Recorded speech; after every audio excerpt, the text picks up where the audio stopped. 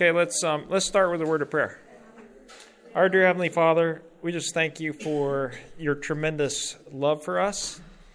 We thank you for the beauty of your creation and how intricate and complex it is. And we just thank you for it. We ask that you bless us here now as we talk about microgreens, that you give us wisdom and understanding, and that you give us wisdom to understand microgreens. In Jesus' name we pray. Amen. Okay, my name's Jim, and this is my wife, Lucia. Our last name is Tiffany. We live up quite a ways north in Michigan, and we're delighted to be here today, and we're gonna get started, and I'll let Lucia take over here. Okay, please excuse my voice. I'm just getting over a case of laryngitis. So I hope everybody in the back can hear me. Can everybody hear me? Okay, well, I'll do my best. I'd like to hear from maybe 3 or 4 of you, just really quick, one sentence. What are you hoping to get out of our seminar this afternoon? That'll help me to know what direction to go in some of the stuff we're going to share with you. Yes? An income. You want to get an income. Okay, who else? How to grow and where to buy your... How to grow and where to get supplies. Okay? Nutritional value. Nutritional value. Okay? How to grow them without... I don't know anything about them. Okay, great. Okay, that sounds like really good. Take 2 more. I've heard they grow quick, so how long? Okay, and in the back? Learn how to grow them and... Want to learn to grow to earn some money. Okay, so lots of really good ones. One more comment? Avoiding any pathogens in it. Okay, avoiding pathogens in your microgreens. All right, sounds like some really great questions. We want to tell you just a little bit about kind of how we got started in microgreens. We started back in 2012. My mother-in-law was living with us, and I was quite occupied with elder care. And that required a lot of flex in my schedule, and it required me to be home most of the time. So we were looking for something that we could do that would help us bring in a little bit of an income stream. Because my husband works for himself, works out of our home, and we found that sometimes when you work for yourself, as lots of you know, income is not stable. You know, sometimes it's really good, and then sometimes it might not be so good. So we thought if we had a little bit something extra, that would be helpful. And we also wanted to be able to have it interact with some sort of ministry, and not just be an income production occupation. So we went to camp meeting that summer, and the Byron Smith family was there and did a seminar on agriculture. And we found it really interesting. And up to that point in my life, I had never heard of microgreens. Now, some of you may have heard of them for many years, but I had not. And so we found that really interesting. And so we looked into that, and we decided that maybe that was something realistic for us to get started with. We started in our home. We were there for 3.5 years or so, and then we relocated about a year ago. So this last year has been a year of transition for us, and we bought a different piece of property, and we had to do some remodeling to provide a place for our microgreens. We had been growing them in a garage in our first house. There was a garage in the location we purchased, but it was not insulated, and we live in northern Michigan. So we had to do quite a bit of work to get the space ready for our microgreens. So we spent about 7 months of this last year with the microgreens occupying our master bedroom, and we slept in the guest bedroom or in the living room most of that time. So that lets you know that it's pretty versatile, and you can grow when you really don't have much space. We have a 2-bedroom manufactured home. So this is a picture of the first garage that we turned into a growing space. It was about 8 by 20, is that correct? 8 by 24, and so things were really tight there. One advantage that we had going for us was that the garage was well insulated, so it was easy to put a little bit of heat in there in the winter, and stayed pretty cool in the summer. The room right behind the garage had a nice window to the outside, so we could get some ventilation. So it wasn't ideal, but it worked. It worked.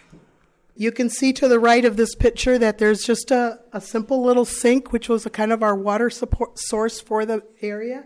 And then we have growing shelves with lights and a work table. That was basically the essence of our growing operation. Might add that the discharge from the sink ran across the floor to the floor drain. So things were a little makeshift, but we were able to make it work. We were able to get started, get going with a lot of capital, without a lot of capital expense. Yeah, there was a question? Are you saying that the space that you needed was 8 by 20, or that you used was 8 by 24, or the garage was 8 by 24? The space we used was 8 by 24. It was a single car, part of a single car garage. Because we also had like a workbench that took up part of that room that wasn't part of the microgreen operation. This is the garage at our new place. It was basically a pole building, which if some of you may know what that is, some of you may not. Basically, it's uprights that go down into the ground. There's no foundation for it. It did have a concrete slab in it, but it was uninsulated.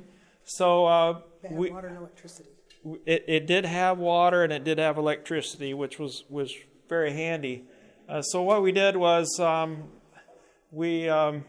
this is the floor plan of what we converted it to.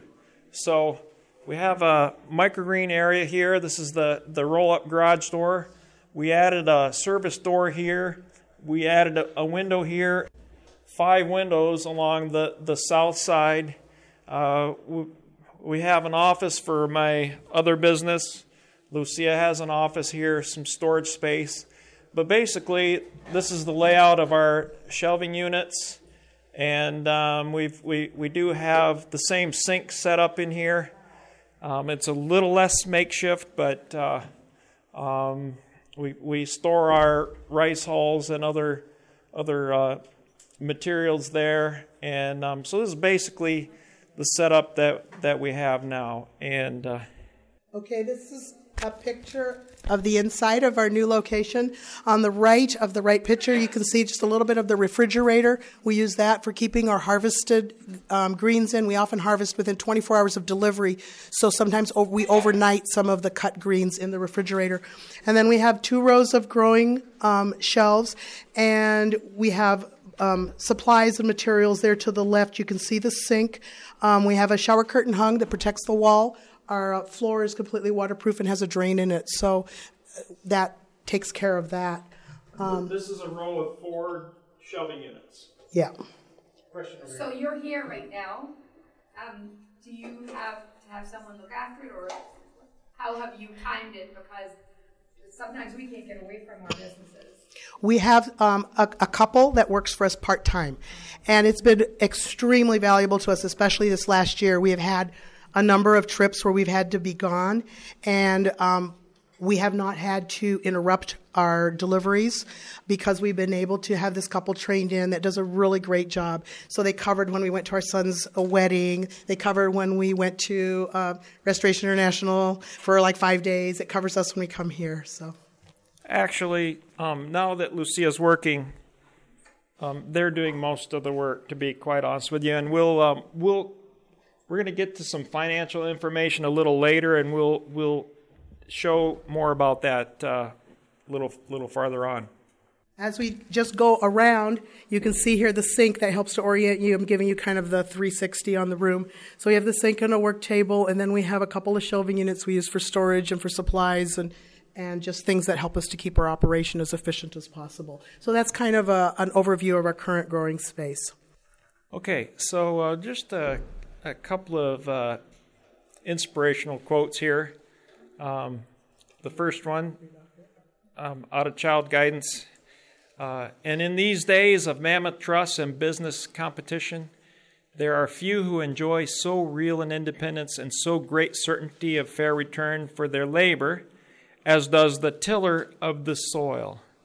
And then on the next page we read, this is page 357, paragraph 1, if people only knew the value of the products of the ground, which the earth brings forth in their season, more diligent efforts would be made to cultivate the soil. All should be acquainted with the special value of fruits and vegetables fresh from the orchard and garden.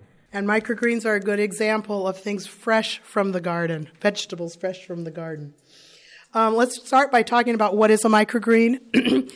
Microgreens are technically, by definition, vegetable and herb seedlings that are grown in soil to the cotyledon or the first true leaf stage, when they are harvested by cutting the stems just above the soil. There's some variation in what some of our customers want in terms of maturity, but that's basically the definition. Microgreens are not sprouts. And if you decide you want to do microgreens, it's very important to make that difference with your customers. Sprouts have very heavy regulation. You have to get all kinds of certifications and lab tests and all kinds of stuff if you sell sprouts. Microgreens are treated like field crops in terms of health regulations. So it's important that you have your customers understand that these are not sprouts that you're selling them. They are microgreens. It's a really different in terms of the retail and regulations that are necessary. Let's start by talking about what are the benefits of growing your own microgreens. And one of the first ones is nutrition for your family. There's not a lot of studies out there in terms of nutritional analysis of microgreens, probably because they're a newer crop. But we do have a really good study that came out of the University of Maryland, and they looked at phytochemical levels in microgreens and found that the concentrations are actually quite a bit higher in this stage of the plant than they are in the more mature leaves. And we know that much of the nutrition from the seed is transformed into the seedling by the time you eat a microgreen. So they're very, very rich nutritionally. They're obviously very high in chlorophyll. They're high in minerals, just like all green leafies are. And so they provide you with lots of health benefits. We even call one of our mixes Green Immune Boost, and people love it because that's exactly what it does. It boosts your immune system. High mineral levels are also really important. We live in a day and age when many people are not getting the level of minerals that they need for good health. It's really essential for so many functions of your body. So there are many ways you can use microgreens to enjoy those benefits. They can be incorporated into juicing. A lot of people like to juice their microgreens. Personally, I think that's a waste of the fiber myself, but I would prefer to use them in green smoothies. Then you get the whole thing and you're not wasting any of it. But sometimes juicing is appropriate. They're good in salads and sandwiches, wraps, spring rolls, and garnishes. If you have homeschoolers, microgreens are a great learning experience for young people. It integrates well with many different academic areas, including math, science, biology, health, practical and vocational skills, and character development. And as we'll see a little later, even could be beneficial in teaching computer skills. The easiest crops to start with. We've got a list here, brassicas, mustard, sunflowers. I don't understand the popularity of sunflowers myself personally. I like some of the other more delicate microgreens. But sunflowers seem to be quite popular. Radishes, popcorn shoots, peas. And another moderately easy crop are the basils. Crops that are a little more challenging in terms of how you have to set everything up. Beets, cilantro, fennel, herbs, and chards. These take a little longer, maybe 3 weeks or more, instead of the typical 2 weeks for the other ones that we listed. There are two main growing systems for microgreens, depending on the kind of microgreen. Can you hear in the back? No, I'm going to have to do the talking. You can let me talk. You can add to it if you need to. All right. So sorry about that.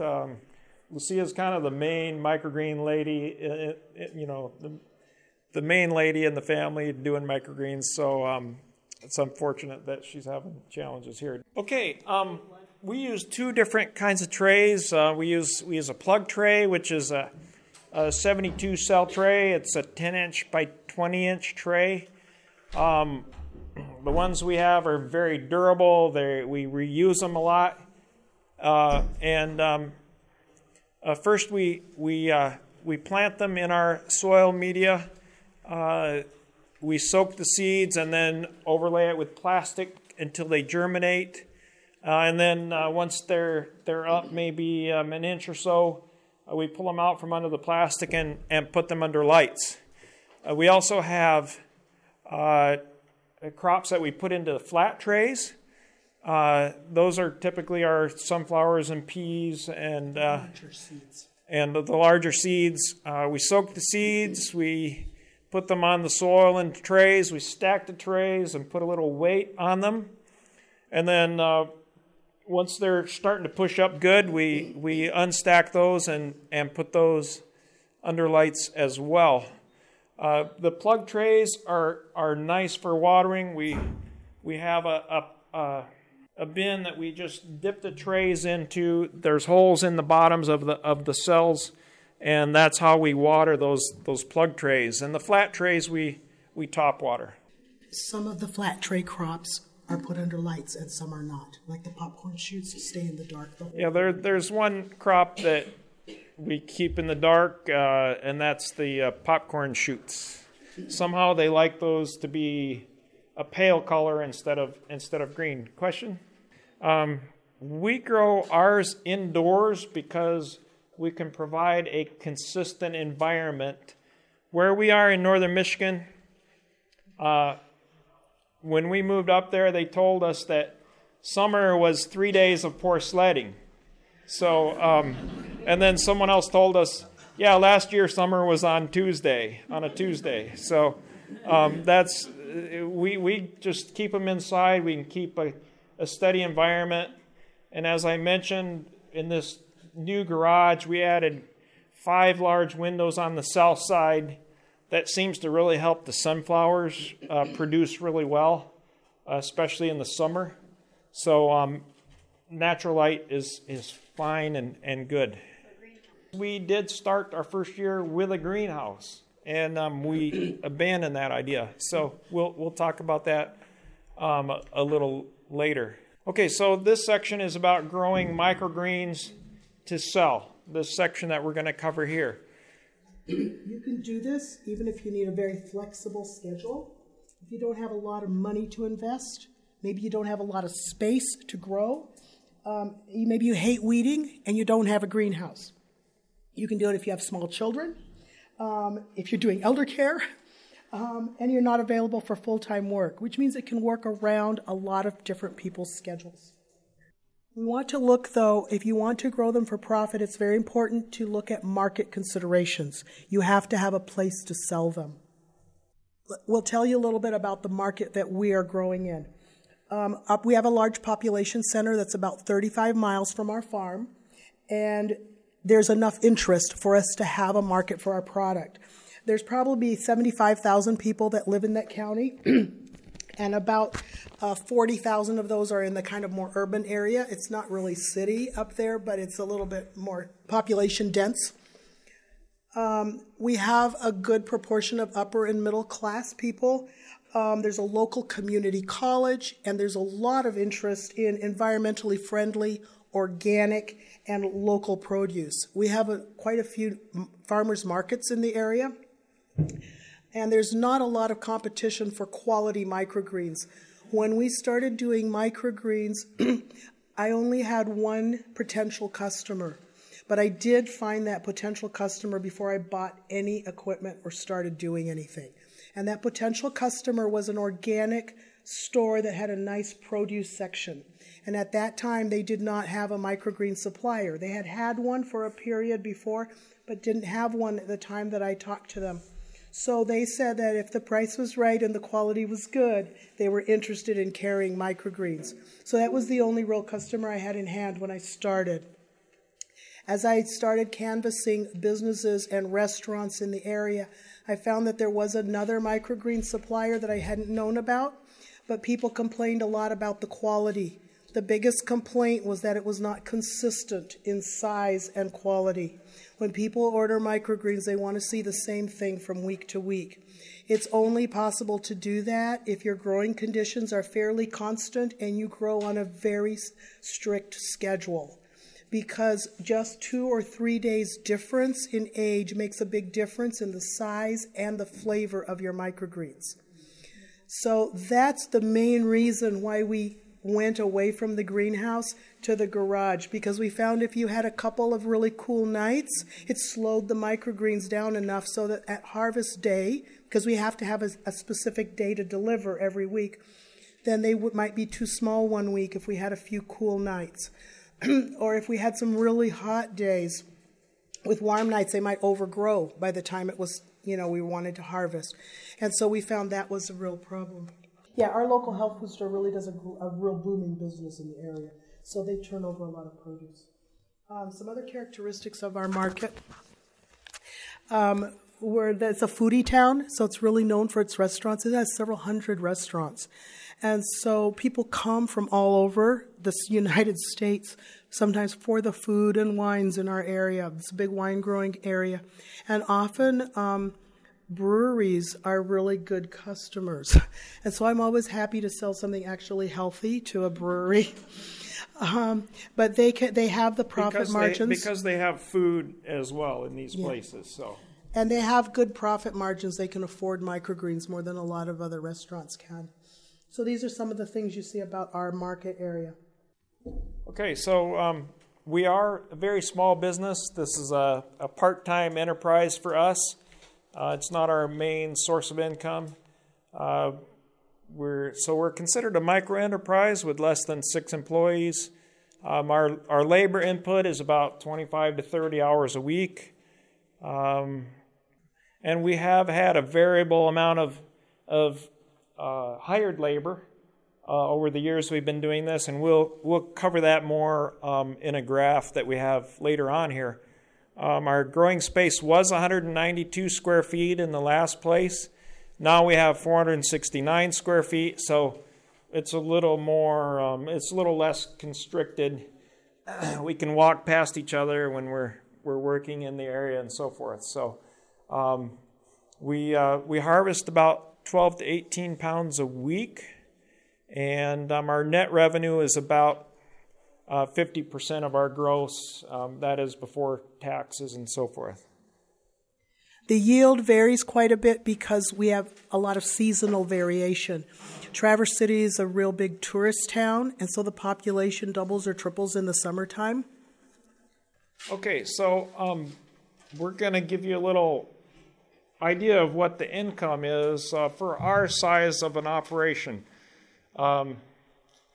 Obviously, if we were doing this full-time for our main source of income, we could put more time into it. We'd probably make some different improvements, do some more marketing and so forth. So, I wouldn't say there are some really large microgreen businesses out there. We're just serving our local market, and that seems to be the easiest way for us to do what we need to do. So, I'll just explain this graph here. We have the top line is our gross income or our revenue. That's our sales figure. The black. Let me start with the green line. The green line is our net. Okay. The blue line at the bottom is what we pay out in hired labor. And then the black line in the middle is the sum of the bottom two, which gives you an idea of what it would be what we would be receiving if we did it all ourselves and weren't hiring any labor that way. And you can see in the last year between 2015 and 2016, these two were inverted. Most of our net revenue is going to labor, and we're collecting very little for ourselves at this point in time. Will we continue doing this if Lucia stays working full time? We're going to have to evaluate that over time. There are some tax benefits to it in terms of some things that we can cover with the business. But right now, we're gaining very little of it for ourselves. And I think this is instructive for someone planning to do this and to try to sell microgreens, because this tells you that the way you're going to make money at it is by really doing it yourselves and not hiring out the labor. Okay, well, this, I don't know, can you see these numbers in the back?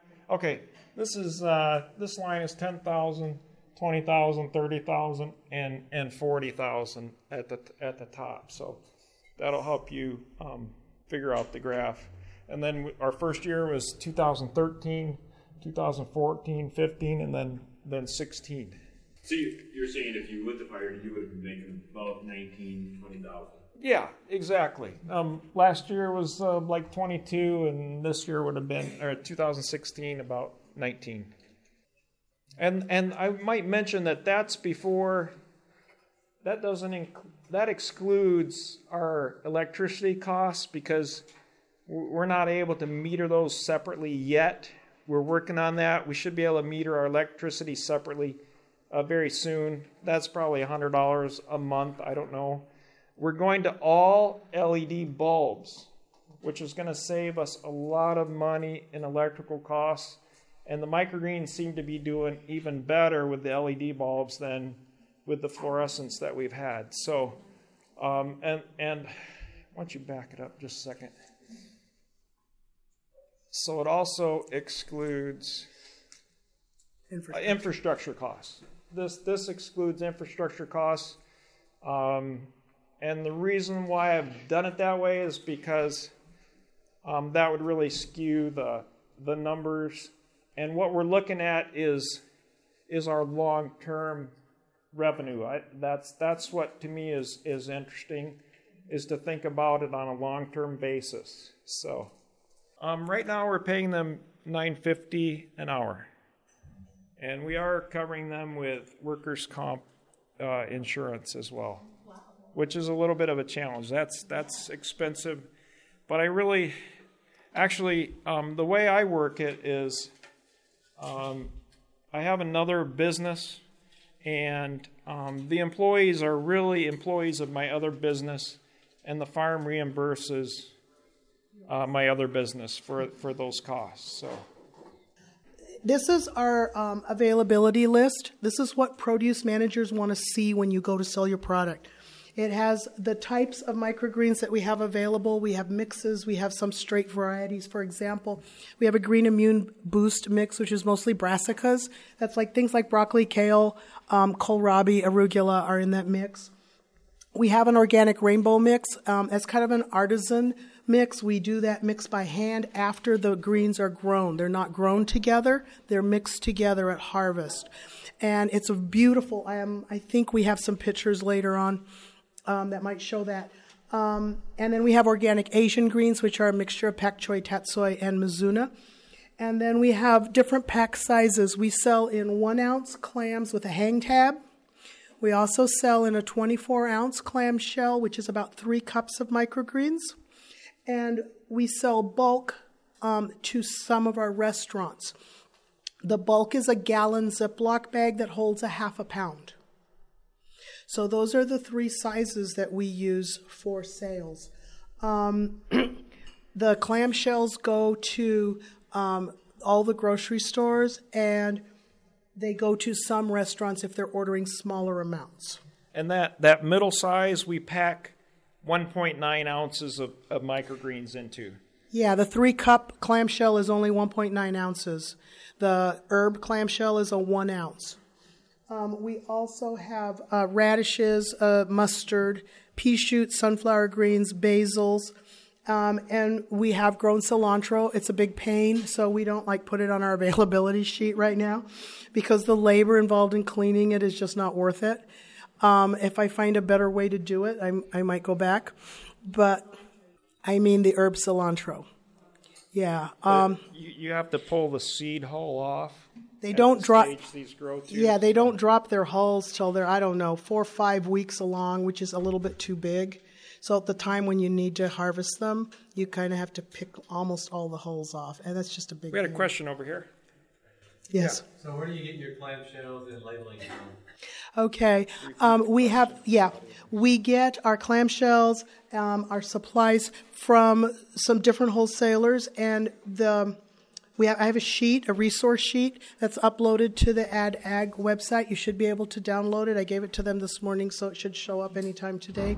And that has the details on our suppliers.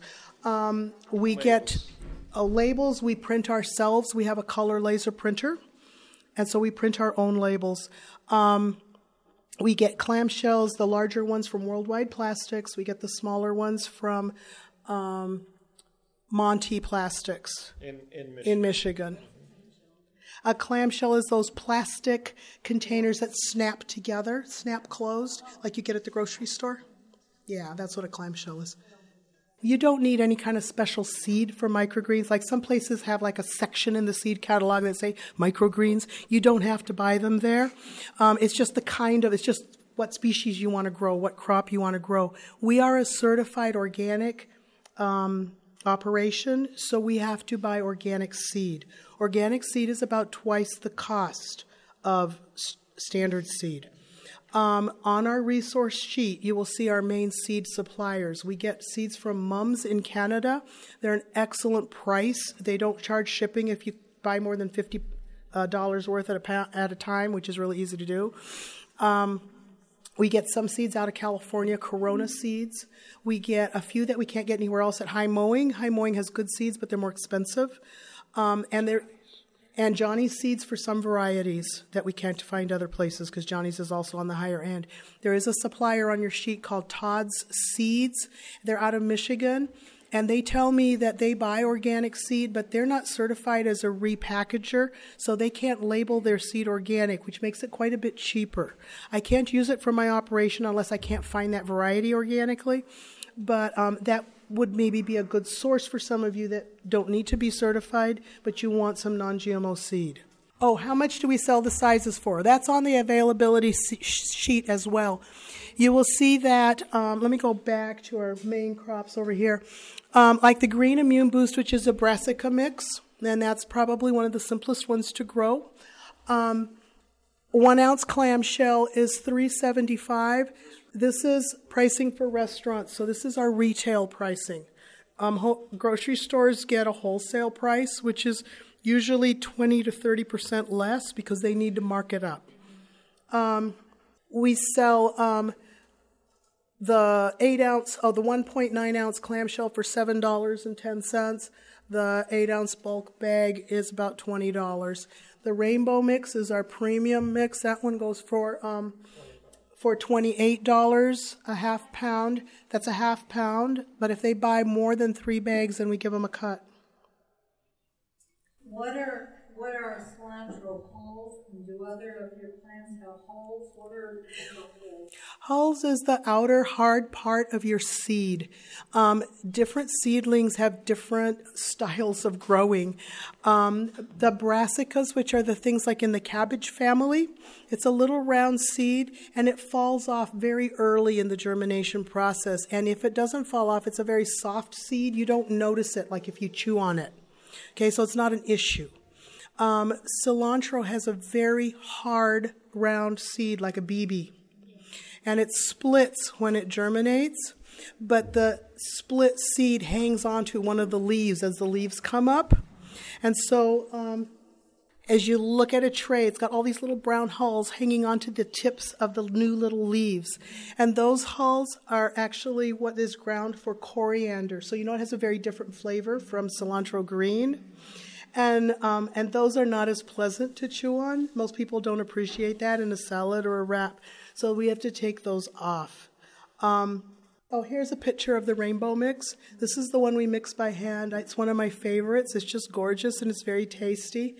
And this is one that a lot of chefs like. When we talk about restaurants that we sell to, you're looking at high-end restaurants. You don't go to places that have cheap lunches. Okay, they're not going to buy your microgreens. Some of our biggest buyers have been like an exclusive restaurant that imports steak from Japan, $200 for a couple. Okay, and they bought thousands of dollars of microgreens over one summer. And so, they have that kind of budget. So you have to kind of pick your restaurants. But one thing we want to say about restaurants is you establish a relationship with the chef. But there seems to be a lot of turnover with chefs at restaurants. So your customer base can change quickly if you're working with restaurants. Yeah, it is a little less predictable over the long term. They change menus every few months. Every time they change a menu, they may decide they don't want microgreens on the next menu when they were buying, 2-3 pounds a week from you before. A chef leaves and a new chef comes in who doesn't know anything about microgreens and doesn't care, and then you lost that customer. But if you have kind of a number of restaurants, you're not going to have as much trouble because they'll usually, you can just keep kind of shuffling. Our approach to marketing. What we did when we got started was we found the local health food store. Then we did a lot of cold calling. I just got on the phone and I just called restaurants. I tried to find either the executive chef or the restaurant manager, whoever has the buying decision power in the business. And it's not the same for everyone. And then we would try to make an appointment where we could drop off a sample. And I'd take a little sampler that might have 2 or 3 different kinds of microgreens. Try to find a time when the chef is there and go in and take your sample. They usually want to taste it right on the spot. And then they might put it in the refrigerator because they'll want to know how long it lasts. And how long it lasts is very, very important. And your growing techniques have a lot of impact on how long your microgreens stay fresh. Our peas are good for 3 to 4 weeks. Some of the other microgreens in the market are not good more than about a week and a half. So, it depends. And some microgreens are more fragile than others. Basil is very fragile. It has to be kept at a specific temperature. And we found that some grocery stores, their fridges simply were not the appropriate temperature for basil, and they could not keep them even a week. And so we couldn't sell them there because it just looked awful on the shelf. Whereas we sell to restaurants that have our basil for sometimes 2 weeks, and it still looks good. But the restaurants are careful. They put our basil in a styrofoam case inside their big walk-in refrigerator, so it's not quite as cold as some of the other shelving. So, we deliver samples and we deliver a schedule for ordering, so that they know we need growing time because we only grow to order. It's really hard to have wastage with microgreens. You really don't want that. I mean, we eat our surplus, but there's only so much you can eat. You don't want a whole lot of that. So they have to order 2 or 3 weeks ahead of when they want it, and they have to give us 2 to 3 weeks notice when they want to change their order, so that we're not left with huge amounts because somebody changed their mind about what they want. And because we grow to order, we have we calculate based on our standing orders what our amount is to plant every week. We haven't explored farmers markets in our area. There are some people that sell microgreens at our farmers markets, but a lot of ours are on Sabbath. Or we find they took a lot of time out of the house, and the whole reason I was doing this is because I couldn't leave the house. So that didn't work for us. That was another question? Well, it was about the farmer's market, because if you grow to order and then you go to the farmer's market and you don't sell them, then you're stuck with... Yes, that question was going to farmers markets, for instance, with your surplus, you could end up with still having surplus if you don't sell it. That is an issue if you're not growing to order. And that was my question. Thank you, Michelle, for setting it up. When you have surplus and you can't eat it right away, you can't give it away, what can you do with it so it doesn't go to waste? Can I juice it up and keep it in the fridge? Can I freeze it? How would I...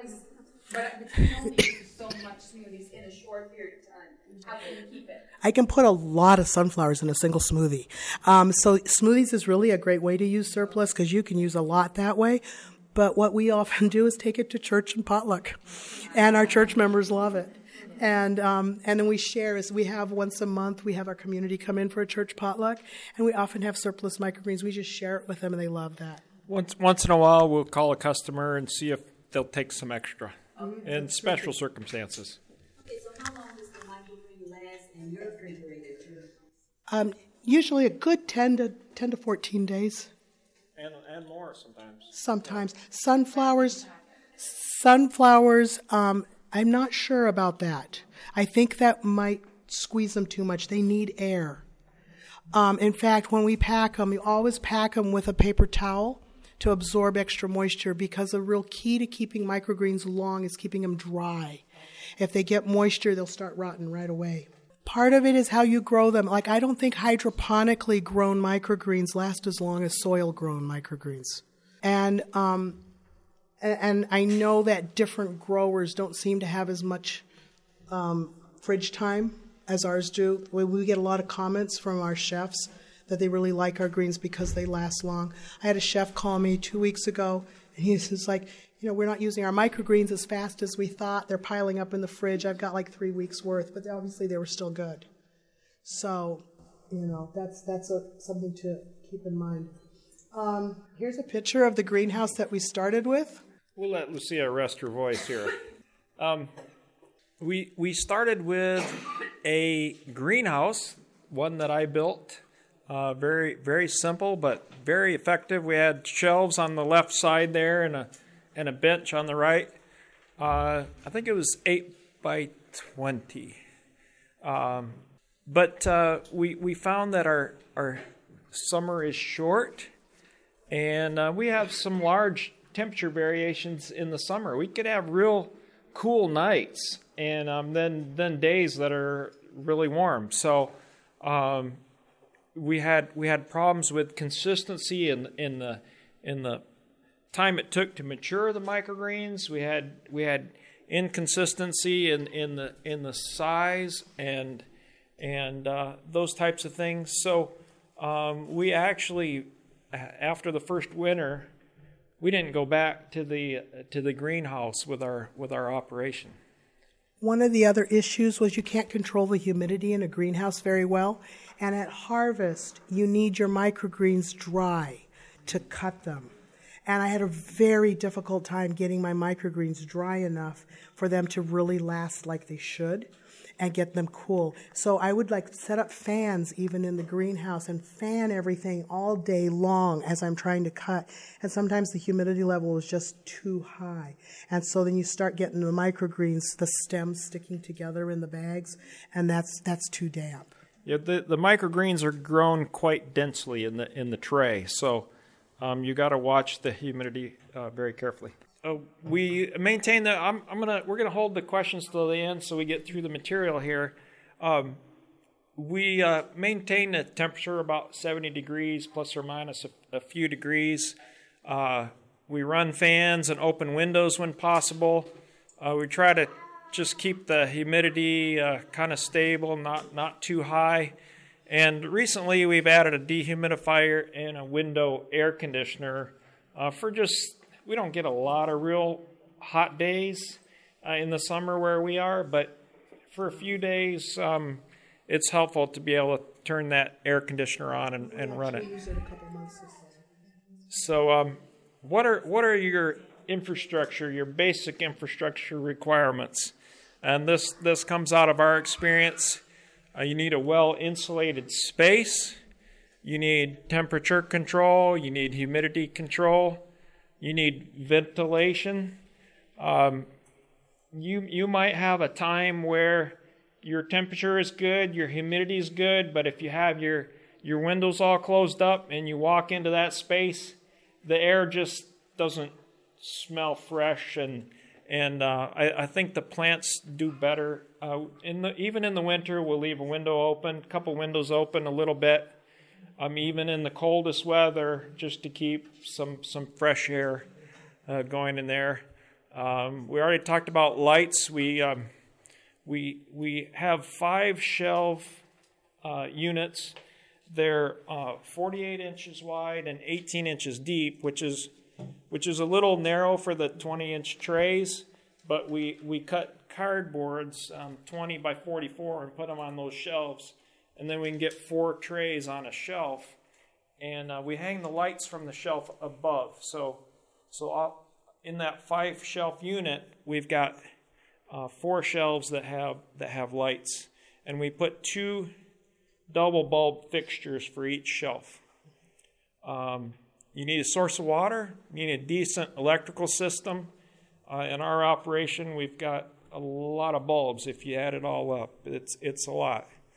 And then, of course, you need some management, accounting, of course, planting schedule, harvest schedule, ability to prepare invoices, and so forth. I want to talk just a couple minutes about Microgreen Academy. We've worked with people that wanted to learn how to grow their own microgreens.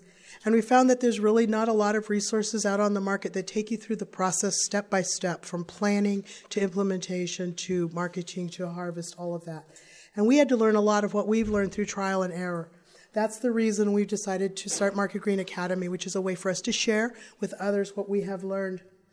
Microgreen Academy can help you if you want to grow microgreens for yourself, because you can get instruction on how to do it step by step, learn how to apply each step to the growing cycle, from planting to harvest. You can get resources to help you integrate it into your homeschooling program, and also gain resources, access to resources as we continue to develop them and make them available, as well as getting lots of ideas and recipes for new ways to use what you grow. If you want to start growing commercially, Microgreen Academy is developed to save time and money by giving you step-by-step guidance that covers these different areas, like market research, the setup process, needed equipment, tools and supplies, resources on suppliers and vendors, variety-specific guidance. We found that there's quite a bit of variation in the requirements of different kinds of microgreens, and it really helps if you know what are the special things, the little idiosyncrasies of the different varieties. We've been through the certification process. We're willing to help mentor people through that process if that's something that you need in your particular market, as well as helping with troubleshooting just based on the experience that we've had.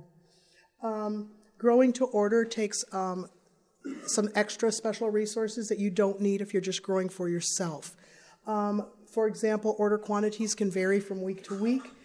Different crops have a different length of time for growing. For us to do our rainbow mix every week, we have to consider when to plant the different components of the mix because they don't all grow at the same rate. So to make sure you have the right amount of microgreen at harvest every week for what your orders are, gets pretty complex. When we first started, I spent hours and hours every week just trying to calculate how much to plant every week to have it ready for when our orders were.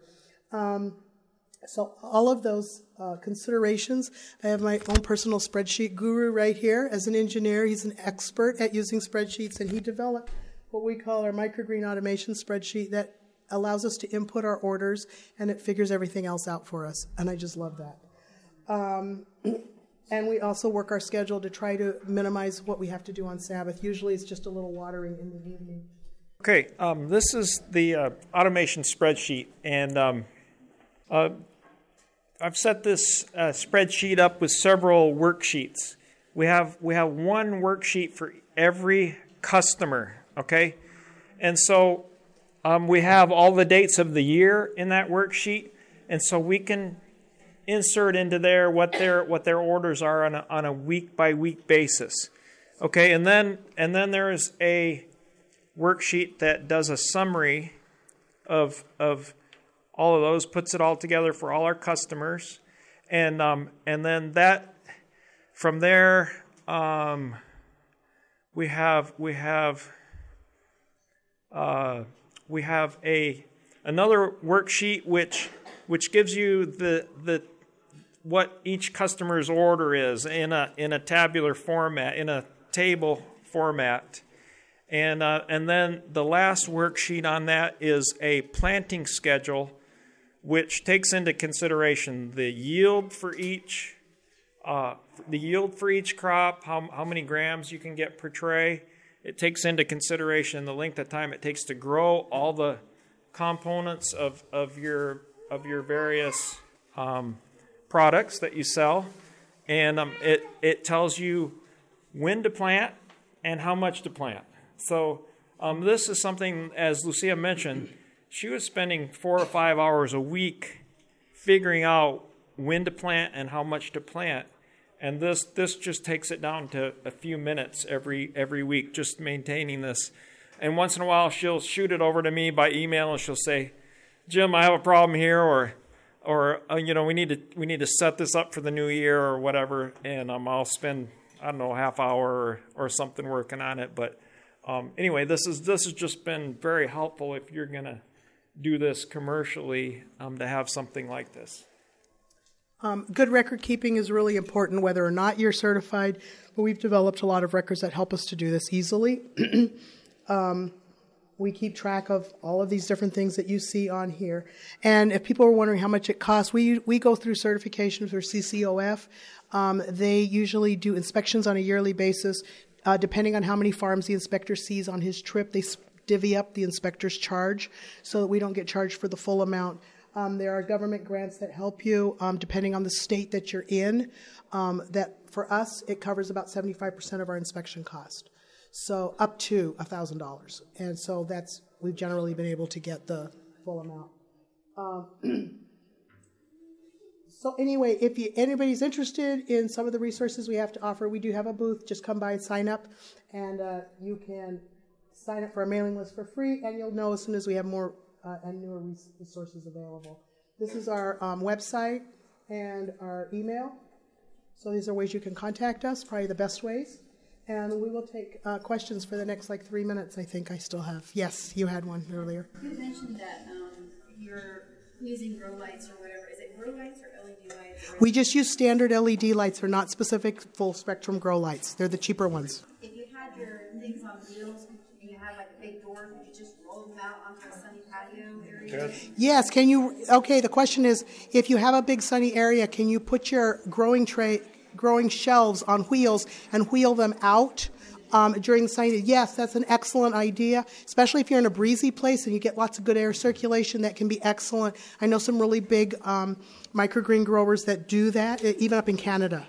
So I think that's a great idea. Yes, question? How many hours of light from natural or... Oh, okay. And then how far above the plant? Because I know if you do too far, then it makes it... Okay, the question is how many hours of light and how far are the lights from the plants? We do about 11 to 12 hours of light every day, and the lights are average of 4 inches above the plant, maybe 6 inches above the tray. Question? Can you just repeat your website for people that are listening later? Oh, yes, thank you. The website is www.paradiseacres.farm. That's paradiseacres.farm. Our email is PA for Paradise Acres, pafarm77@gmail.com. Thank you. Have you used growing pads? No, I've not used growing pads. We prefer to grow in soil. I think it's better for the plant myself, and I think the plants are more nutritious when you do that. Question? What kind of soil? Oh, yeah, there was a question about what kind of soil. We didn't talk about that. Our soil only has 3 components. It has coconut core, a fine coconut core, has rice hulls, and then it has a veganic powdered fertilizer, 711. This media was brought to you by Audioverse, a website dedicated to spreading God's Word through free sermon audio and much more. If you would like to know more about Audioverse, or if you would like to listen to more sermons, please visit www.audioverse.org.